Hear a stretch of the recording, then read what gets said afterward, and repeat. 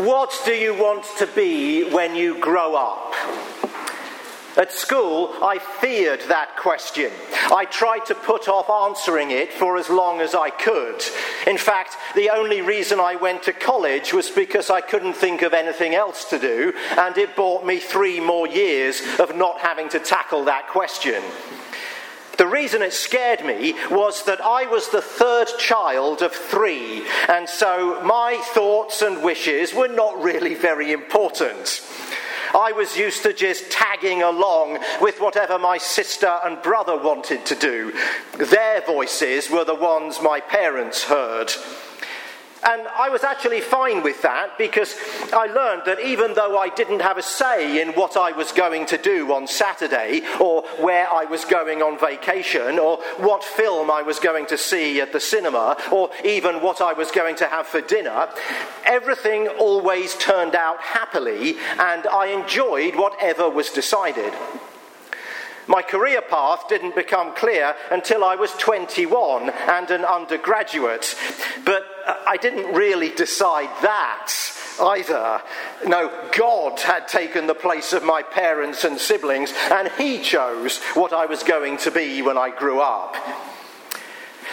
But it's always comforting to seek confirmation that you've got it right. So yesterday, I took a quiz online titled, "What do you want to be when you grow up?" It was multiple choice, 21 questions, and it forced me to endure a catalogue of pop-ups advertising everything from perfume to video projectors. But eventually, it told me that I should be a park ranger, or a sports coach, or a tour guide in a museum, or a librarian, or I could have my own podcast series.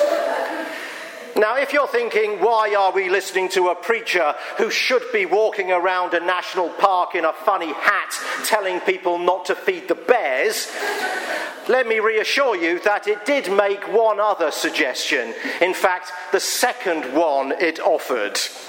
Member of the clergy. I can't tell you what a relief this was. I leapt out of bed this morning full of hope and joy. I couldn't wait to come here and share this time with you, oh godly flock. But then I read Jesus in today's gospel lesson, and I think I may have got the wrong answer. In fact, I think we've got the wrong question. Instead of what do you want to be when you grow up, the real question, the question that forces us to view ourselves with true God-given perspective, that demands we examine our lives and our place in God's universe, the real question is actually the other way round. Not what are you going to be when you grow up, but what are you going to be when you grow down? Because growing down is our challenge. Growing down is our calling. Growing down is our divine mission. In a world of pride and aggression, where the prayer is my kingdom come, my will be done, where we're told that superiority is found in titles before your name and initials after, where greatness is measured in status, money and power, growing down is the way to true greatness. Growing down is the way of Jesus and the reason you were born. The 12 disciples are travelling down to Capernaum and discussing weighty matters as they walk. One weighty matter in particular. Which of them is the greatest? When I imagine this scene, I see them keeping a good distance from Jesus, because if you're going to debate the greatest disciple, you don't want Jesus to hear. You know how he will respond. Nonetheless, Jesus, being, well, Jesus, knows what they're talking about, and he gently but powerfully frees them from their upside-down thinking. When they arrive in Capernaum, he asks them, "So, what were you talking about on the road?" Now, Mark doesn't tell us that the disciples got that busted feeling, but they surely did. They're so embarrassed they don't even answer. They go silent. You can imagine them looking at the floor. And then Jesus sits down, which is not an irrelevant detail. When rabbis sit down, they are about to give some important authoritative teaching. So the disciples see Jesus sitting down and probably think, uh-oh, here it comes, we're in trouble. And Jesus, with a lot more grace and gentleness than they were expecting, says, whoever wants to be first must be last of all and the servant of all. Okay, he implies, so you want to know who's the greatest? You want to know by what criteria God judges greatness? Service. That is the criterion. The greatest person is the servant. And as a visual aid to this impromptu sermon, Jesus takes a child and places him or her in the middle of the gathering. And then he lifts the child and holds them in his arms. And while he's holding them, says this, whoever welcomes one such child in my name welcomes me. And whoever welcomes me welcomes not me, but the one who sent me. And we go, isn't that sweet? But the 12 are not doing that, because this is radical. In that culture, children were at the bottom of the social ladder. Only slaves were lower. You get a trace of this by the way Mark doesn't even identify the gender of this child. The Greek word he uses is the neuter pronoun. So when our translation says it instead of him or her, it is a faithful rendition.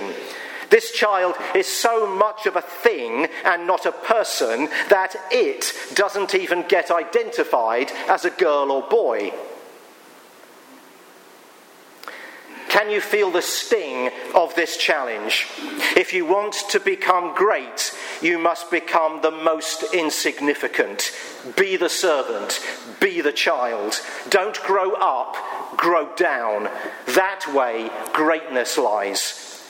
Christ calls us not to high jump, but to limbo dance. It's not children who need to be asked what they want to be when they grow up, but adults who need to imagine what we can be if we grow down. Growing down means not insisting on your own way. Growing down is admitting you were wrong, acknowledging you messed up, stating that someone else's idea is better than yours. Growing down means giving away those things that other adults strive for. We come to see that those badges of human greatness are actually hindrances to true greatness. We discover that power is for giving away. Money is for sowing in the soil of God's kingdom. Status is for turning on its head. Don't grow up to be an adult. Grow down to be a child. In June, Galind and I took a train from London to Bruges in one of the most exquisite days out you can plan. We sped through the English countryside, gazing through the window at fields of corn, pastures of cattle, and postcard hamlets with their ancient steeples and quaint village greens. And then, without warning, we entered the tunnel. In an instant, our window onto the world became a mirror. Instead of the beauty of southeast England, I saw my face. I saw the tiredness. We did get up at 4 a.m. that morning. The blemishes, the lines created by years of laughter, worry, and gravity. It's a shock to enter the tunnel. And it lasts for 21 miles before, with equal suddenness, we burst into the sunshine of northern France and then the glory of Belgium. Different fields, different lives, but fascinating and wondrous. That is like my relationship with Scripture. I go there for comfort and inspiration. I imbibe its splendour. I'm revived by its vigour. But then I read these words of Jesus, and I'm no longer contemplating beauty. I see myself. The sins I see are mine. That life being weighed in the balance is not someone else's, but belongs to me. In time, the words that convict me release me. I'm once again in the presence of the God who loves me, the Christ who died for me, and the Spirit who mercifully transforms me bit by bit into the person God made me to be. Like Gulliver and Alice through the looking glass, I take the journey to smallness. We stoop to rise. We go low to go high. We embrace humility. Pride, we learn, is the only disease that makes everyone sick but the person who has it. Winston Churchill, not the person that immediately comes to mind when you think of humility, uncharacteristically shows us the way. One day, a friend, surveying the vast crowd that had turned up to hear Churchill give a speech, asked him how he coped with the public adulation. Churchill replied, "It is gratifying. However, when I feel too proud, I remind myself that twice as many people would turn up if I were being hanged." You may prefer the story of a young woman completing an application form for college whose heart sank when she read the question, "Are you a leader?" Being honest, she wrote no and returned the application expecting the worst. To her surprise, she received this letter from the college. "Dear Ms. Diaz, a study of applications reveals that this year our college will have 1,452 new leaders. We are accepting you because we feel it is imperative that they have at least one follower."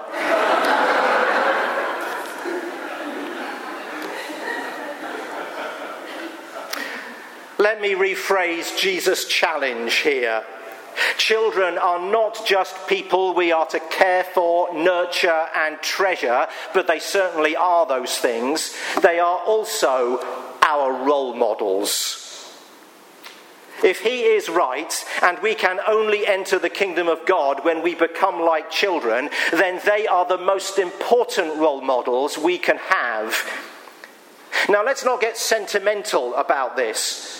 Jesus knew what children are like, and I don't think we should pretend that they are innocent. I don't believe that is what he meant. Anyone who thinks children are innocent hasn't lived with any. Meanness, greed, deceit, and vengeance come just as naturally to them as to adults. So how are they our role models?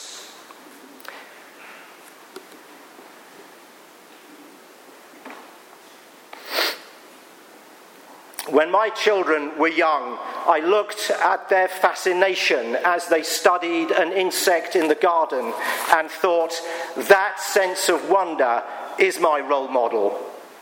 I noticed how they would change moods instantly in response to events and thought, that living in the moment is my role model.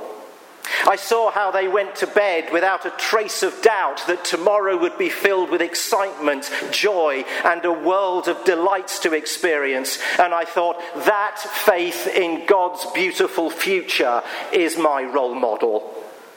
I studied how they did not let regrets about yesterday blight the joy of today. And I thought, that freedom from guilt is my role model. I beheld their total acceptance of their vulnerability, powerlessness, and dependence, and how it set them free from needing to pretend to be powerful and sophisticated. And I thought, that vulnerable dependence on God, that is my role model. And so, may we take a fresh look at the children in our lives, and let's grow down to be like them, for that is what it means to be great. Amen.